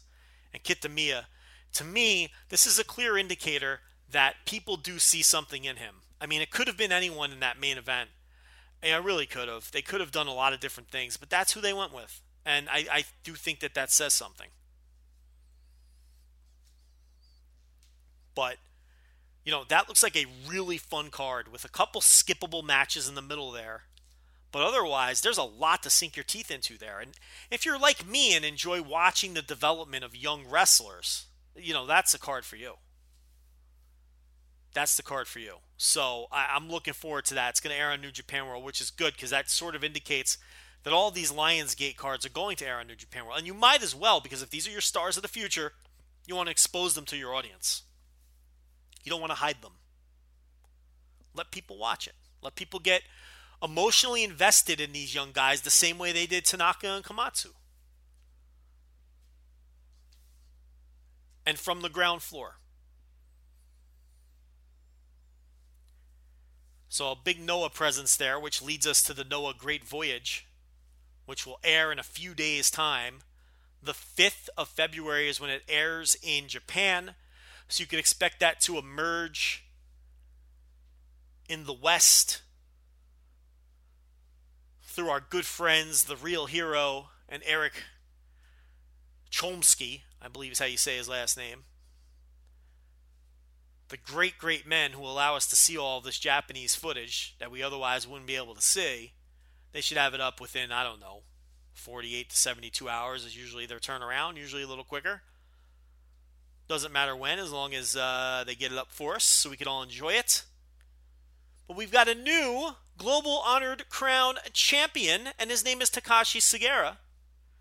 He defeats Marufuji in what was said to be a decent match. Now, according to the Observer, the finish was botched a little bit when Lance Archer was out of position to yank the referee out of the ring on a Marufuji pin attempt, and the ref got hung out to dry and looked like a geek, holding up his hand and not making the 3 count as to not ruin the finish, until Archer finally, seconds late, yanked him out of the ring. So we'll have to see how that comes off on tape. Sounds pretty awful on paper.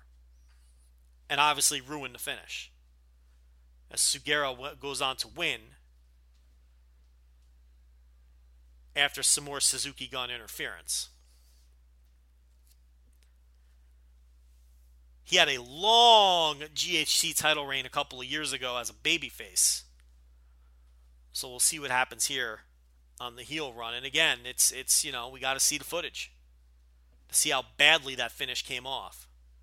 The other key things on the show is Yoshinobu Kanemaru turned on Go Shiozaki and joined Suzuki Gun. Nobody saw that coming. We all knew Suzuki said he had a surprise up his sleeve. No one predicted that one. And we really should have seen it coming. It seems obvious in hindsight. And that allowed Suzuki to beat Go Shiozaki in that match. And something I alluded to a little earlier, Maybach Taniguchi unmasked at the end of the show, reformed his old tag team with Go Shiozaki, And it appears as though Taniguchi and Shiozaki will pursue the tag team titles and go after Killer Elite Squad. At least that's the direction of the next tour.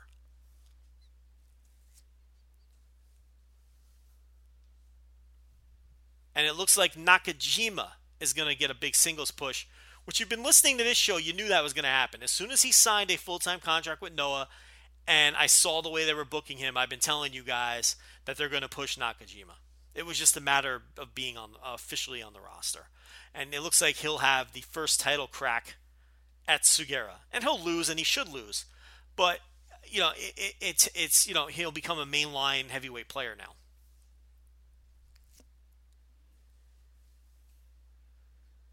Killer Elite Squad retained the tag titles. Yone took the pin, not Nakajima. That's a big key because they're going to push Nakajima as a single here. Okay, if that match took place a couple months ago before Nakajima signed, Nakajima would have took that pin, not the veteran Yone. But the dynamic has changed. That's good. They're going to push a younger guy here now. Nakajima's been around forever, and he's still not 30 years old. He debuted when he was 16. 16, when he was a big prodigy coming out of what was Kensuke Office or Diamond Ring or whatever it was called at the time. I think Kensuke Office. He's the adopted son of Kensuke Sasaki and Akira Hokuto. So, and then he was their pride. It was him and Kento Miyahara. And Nakajima was... And another guy whose name escapes me who ended up retiring. But Nakajima was the prodigy right out of the gate. He was great as a teenager.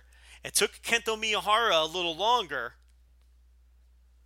But now he looks like he's on the verge of becoming a superstar. And these guys are still young. They're still under 30. Kensuke Sasaki is a great trainer. I think Kitamiya is a Kensuke Sasaki guy as well, if I'm not mistaken. I could be wrong on that, but I think he is. 3 guys with a ton of potential. If you've never seen the old, Burning versus Kensuke Office feud, 2009, 2010 in Noah and the Kensuke Office promotion, go back and watch that stuff. It's tremendous, including the big elimination match between Kensuke Office versus Burning. Kenta Kobashi and Kenta and Tsushi Aoki, and then Kensuke Sasaki and Miyahara and Nakajima on the other side. This is great stuff. And that was the great Nakajima versus Kenta feud over the GHC Junior title as well, which I think they had 3 of the best. That was one of the best 3-match series I've ever seen. Especially when you factor in some of the tags and the elimination match. I mean, Kenta and Nakajima had unreal chemistry together in those days. And that was a great feud between those two. I guess you would call them factions or units. It was really, a promotion versus Burning, which was part of Noah, versus Kensuke Office, which was its own, little promotion at that time. Whose members just happened to work a lot of Noah shows. So yeah. So Nakajima will finally get a push in Noah now that he's a full-time member of the roster, even though he's really been working Noah shows since like 2008 or whatever it is. Maybe even going back a little further. And then there's the possibility that Taichi, he offered handshakes. They lost their junior title challenge to Harada and Kotoge, Taichi and Taka. And then Taichi offered a handshake to the champs. They weren't buying it. They threw him out of the ring, but there might be something cooking there. And our good friend Alan thinks that Taichi might turn or get kicked out of Suzuki Gun. Suzuki Gun is getting a little bloated, so you never know. Again, we haven't seen it. We have to see how it plays out visually. It might have just been a thing, who knows? We have to see how the wrestler's body language look. And, how the announcers react to it. But Taichi offered these guys a post-match handshake, and they tossed them from the ring. So we'll see what happens with that. So there's a lot going on that show. They ran about 3 different angles. The GHC title changed hands. All the other champions retained. Really looking forward to the Taiji Ishimori versus Kano match. So we'll watch that this week when it pops up, hopefully. We'll review it for you next week, match by match. And then we'll go over, there's 2 big shows coming up on the next tour, and me and Rich will break those down for you after we review this show. So right now I'm going to take a break, and we're going to come back and wrap things up with a little bit of intergender talk and the big beef that I have with some of the intergender supporters. So if you're not interested in that, we'll see you next week. If not, I'll be right back.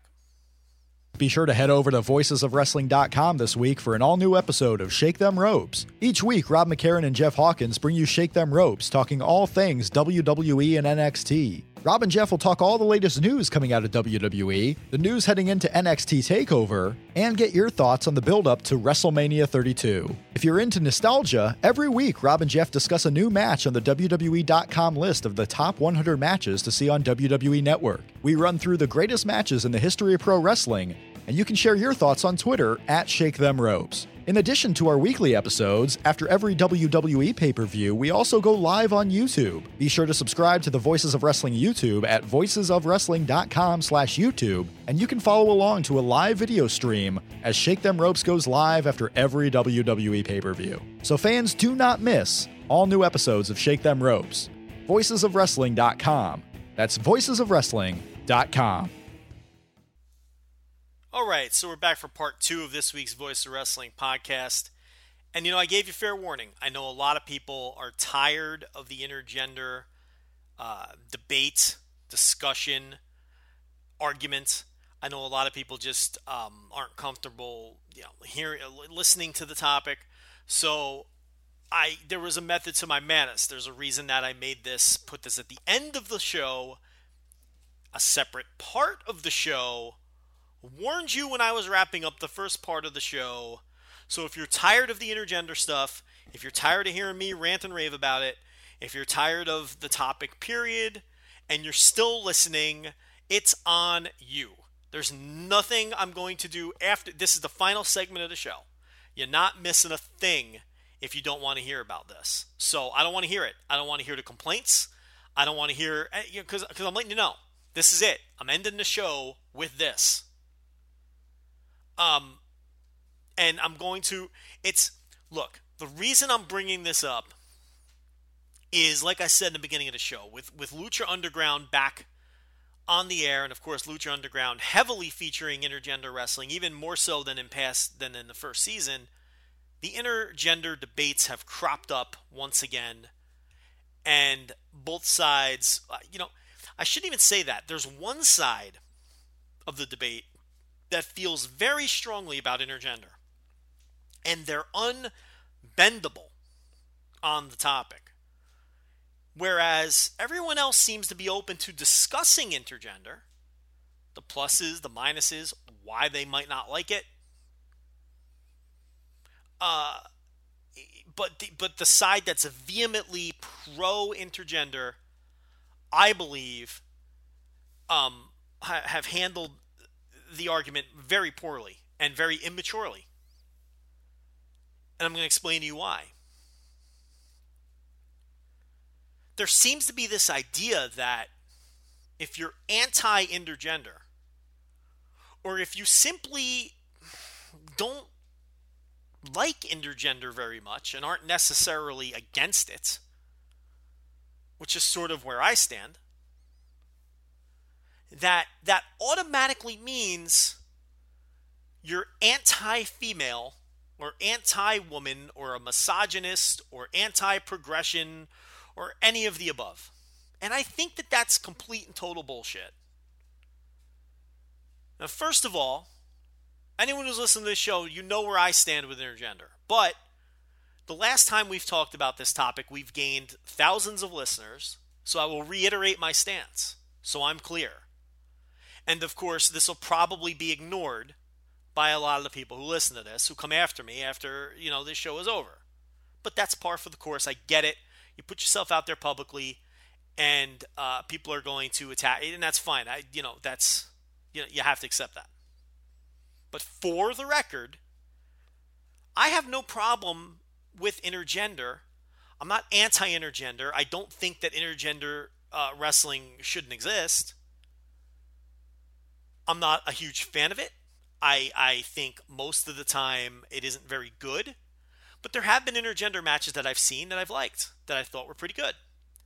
And I think under certain circumstances, intergender works. I think in certain promotions, intergender works. So I'm not anti-intergender. I'm not ban intergender. I'm not intergender shouldn't exist.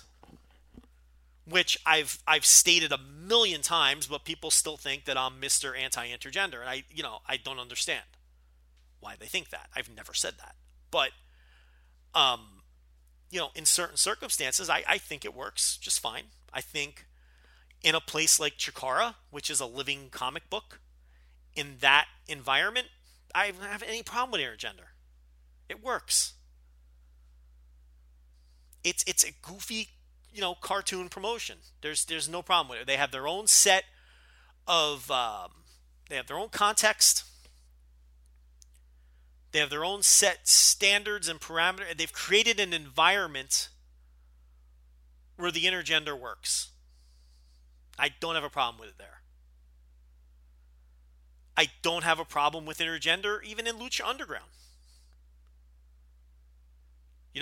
I thought the one booking misstep they made last year was Sexy Star beating Pentagon Jr., but that was more of a booking misstep and not because I didn't think a woman should have been facing a man.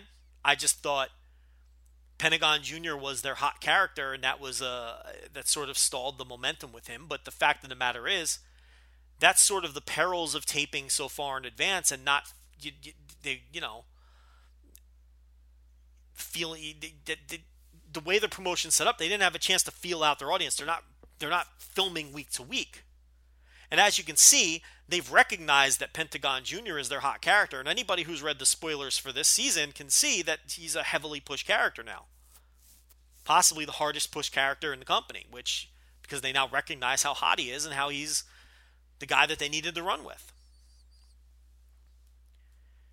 If Lucha Underground had been a week-to-week live show like Raw, I don't think the Sexy Star Pentagon Jr. storyline plays out the way it did. Clearly, Pentagon Jr. is the much more marketable star than Sexy Star is, and I think they recognize that now. So, that had nothing to do with me thinking they shouldn't have wrestled each other, because, no, it was just I thought it was a poor booking decision. And I think in the fantasy world, the way the context and the environment is in Lucha Underground, I don't have a problem with intergender matches there either. Now, it may be stunting their growth, but that is a different issue that we're not going to talk about now. That has nothing to do with what I'm about to talk about, so we're not going to get into that. The intergender may be a poor business decision on their part, but we're talking more... We're not talking business here, that as you're going to see as I move along. So I'm not anti-intergender. With that said, I'm not in love with it either, and I can live without it. If I never saw another intergender match in my life, I'd be perfectly okay with that. But what I really want to talk about, now that my stance on intergender is out of the way, what I really want to talk about is this idea that if you're if you don't like intergender matches, that you have a deep-seated hatred of women, which a lot of people, they truly believe that. It's this you're either with us or against us mentality with a lot of the hardcore intergender supporters. And some of the tweets are shocking with how strong the verbiage is along those lines. Things like, you can't call yourself progressive and you can't call yourself a feminist if you don't support intergender wrestling, which I think is a crock of shit. I think that's absolute shit.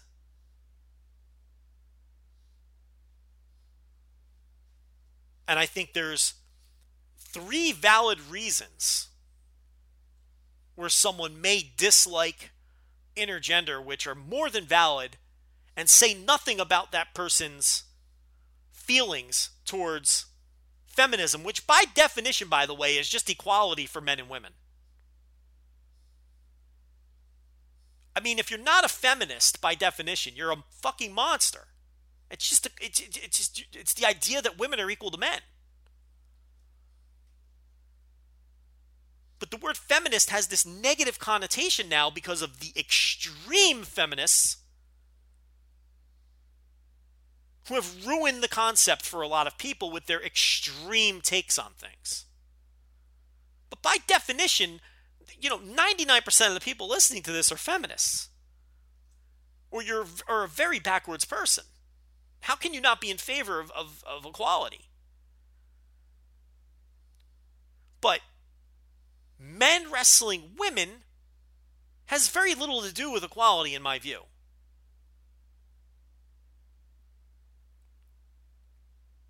Let me get into, I have 3 legitimate reasons why people could very reasonably not like intergender wrestling. And I think that they're fair, and I don't think it's a reflection on whether those people, are misogynist. It's ridiculous. Reason number 1 is, you may just think that intergender matches are shitty from a bell-to-bell quality perspective, and that would be a fair take. Because a lot of intergender matches do suck. A lot of times, men and women, it's awkward when they're working with each other, whether it's because of a size difference, a speed-strength disparity, or any other number of reasons. It's just awkward, and it's awkward looking, and the matches often aren't very good. It is my personal belief that women have better matches against other women.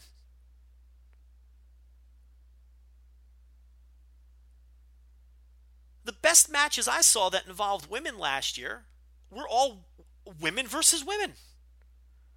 There were no intergender. And look, there's multiple match of the year polls, including our own, that bear that out.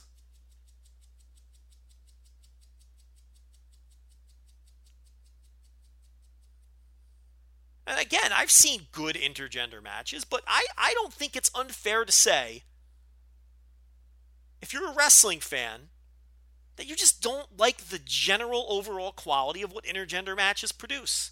And that doesn't make you some kind of misogynist to think that.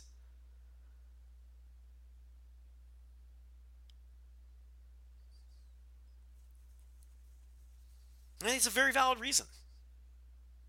Number 2.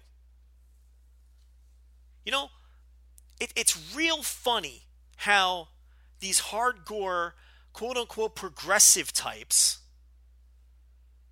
will sit there and scream from the rooftops that wrestling is fantasy, wrestling is fiction. You can create any kind of world you want.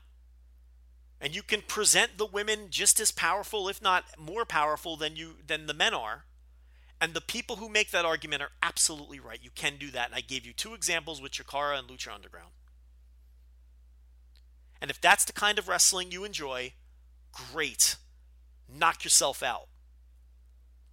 But there are people who view wrestling and enjoy wrestling as simulated athletic competition, as worked shoots, however you want to phrase it. And for those types of fans, it's not unreasonable for them to find it hard to suspend their disbelief for intergender matches. And that doesn't make them evil misogynists or anti-women or anti-equality. It means they watch wrestling for different reasons than you do. Maybe you like the fantasy aspects of a Chikara or a Lucha Underground. Great. But why can't there be a fan who enjoys a different kind of wrestling, which involves simulated competition? Worked fights. In actual athletic competition, in actual fights, whether it's boxing, wrestling, kickboxing, you name it, mixed martial arts, men don't fight women. And there's a very good reason for that. And that I'm not going to waste time explaining. And I mean, if you think I'm off base for that, or you think I'm, then just stop listening now. You're not a rational person. And nothing I say is going to get through to you. And some people like their wrestling to mirror that. That's what wrestling was in the beginning. We now have different forms of wrestling that make different people happy, and that's fantastic, and I'm not against that at all.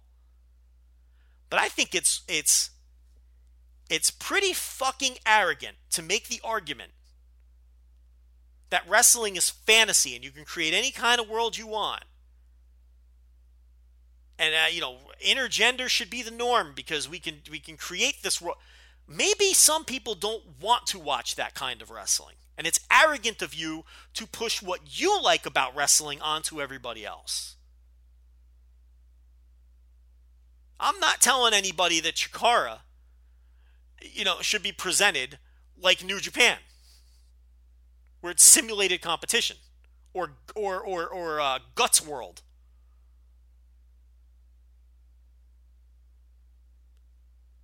So don't tell me that my wrestling should reflect your sensibilities. Fuck you. That's bullshit. That's a crock of shit. My personal take, I prefer my wrestling to be simulated competition. I do find it a bit harder, not impossible, but a bit harder a lot of the time to suspend my disbelief when I'm watching intergender matches. Whether it be size difference or, whatever the case may be. And it's very arrogant of you to tell me I'm wrong for thinking that, if that's the kind of wrestling that I enjoy. Or to tell me that I'm holding back, that's me, wanting to hold back women. When, by the way, I'm on record as saying, instead of intergender being this, being the progressive movement, how about we just push the fucking women, period? How about we just push the women so that women's matches are able to draw money and main event shows, and in consequence, and I'm all for that.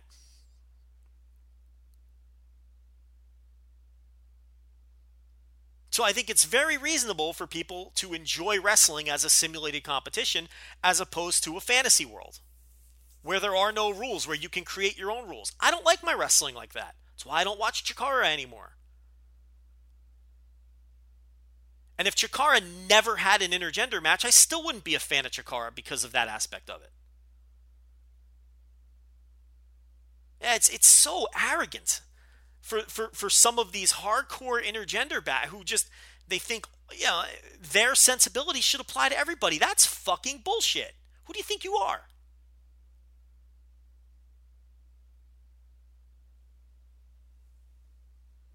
And the third reason, and the one I'm going to spend the most time on, and where I'm going to relay a personal experience that I've had this week to you guys, is it is perfectly reasonable for someone to not be comfortable with watching a man fight a woman. And it is baffling to me that people argue against that. Now look,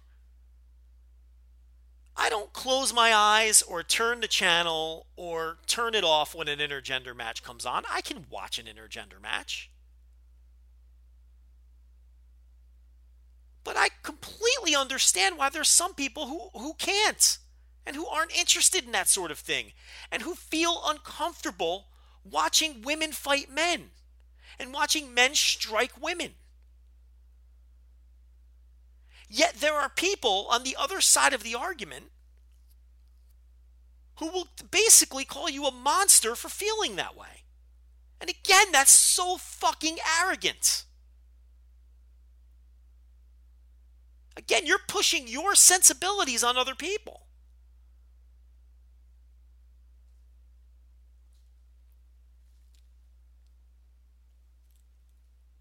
I mean, it's crazy to me.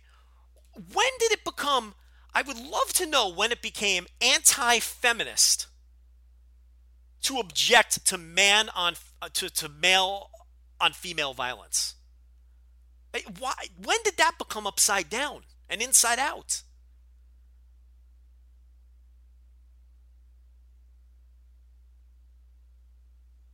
You know, it's like, I don't think it's unreasonable at all if someone doesn't want to watch a man beat on a woman in a worked context or otherwise.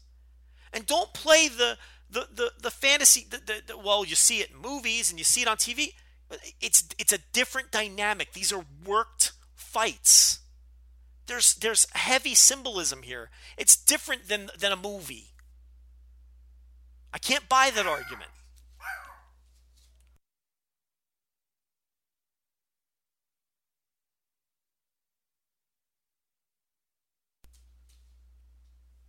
As my dog goes insane. But it's different. And it's crazy to me that it's these ultra, far left-wing, extreme feminists who will tell you that you're a bad person if you don't want to see men wrestle women because, you know, they play the whole, well, women aren't delicate flowers card. I mean, that's not the point here. It makes some people uncomfortable to watch men fight women. And when did that become unreasonable? That's so confusing to me.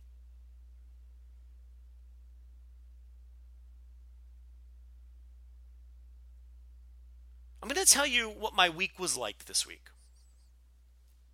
And then I'm going to relate this back to this intergender thing, this arrogant opposition. It's crazy to me. And, you know, people make these three reasonable arguments against intergender. And the hardcore pro-intergender crowd, there's like no room to debate these people. You either get the old, I can't even response, or the old, we're done here. Because these people are children who refuse to even hear the other side of a debate.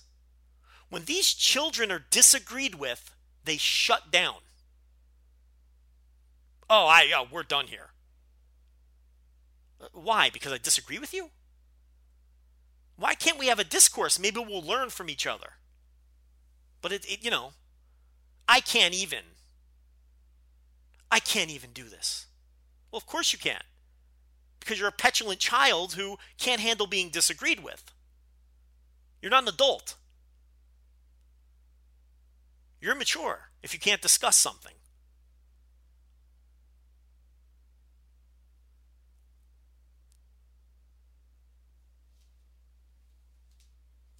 I reconnected with an old friend this week. Someone I haven't spoken to in about 7 or 8 years. It was actually an ex-girlfriend of mine.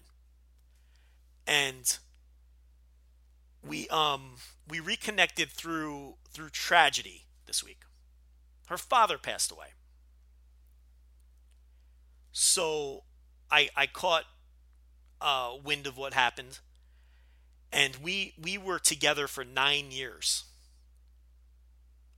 And at one point, I lived with the man. So when I found out he passed away, I got a hold of her. I made the phone call to give my condolences and offer my support. And we ended up having, a long conversation and catching up. And it just meant a lot to me to be able to take her mind off of things for a while. And we've ended up talking every night this week. She doesn't, to make things worse, her father passed away from cancer, and her mother is also currently in the hospital fighting cancer, and it's not looking good there. And she doesn't have a ton of other family, and I've just sort of been doing my part to help her out as much as I can from 2,000 miles away, and talk her to sleep at night and just be a friend. Because I still have love for her. I mean, she'll probably wind up being the most significant relationship of my life when it's all said and done. And she's a great person, and she means a lot to me.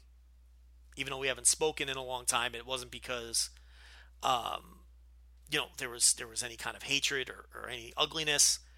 It's just sometimes you break up with someone and you just go your separate ways. And I'm sure anybody listening to this can relate. So it was a shame how we came back together and restarted, our friendship. But, the world works in mysterious ways. So I'm very happy to have this person back in my life, and I'm sure she'll be in my life for the rest of my life, which is great. But how this all relates to the topic at hand is, over the last few nights, as we were filling in the gaps on the last 7-8 years of our lives, she told me about a relationship she had during that time with a alcoholic piece of shit who would beat her and, put his hands on her. And one particular incident where he,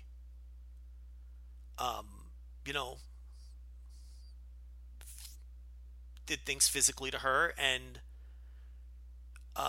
even threatened to beat up her 100-pound dying father in one case, which, hearing these stories and hearing these things, just, you can imagine that obviously it gutted me. It made me angry and sick to my stomach and sad, and,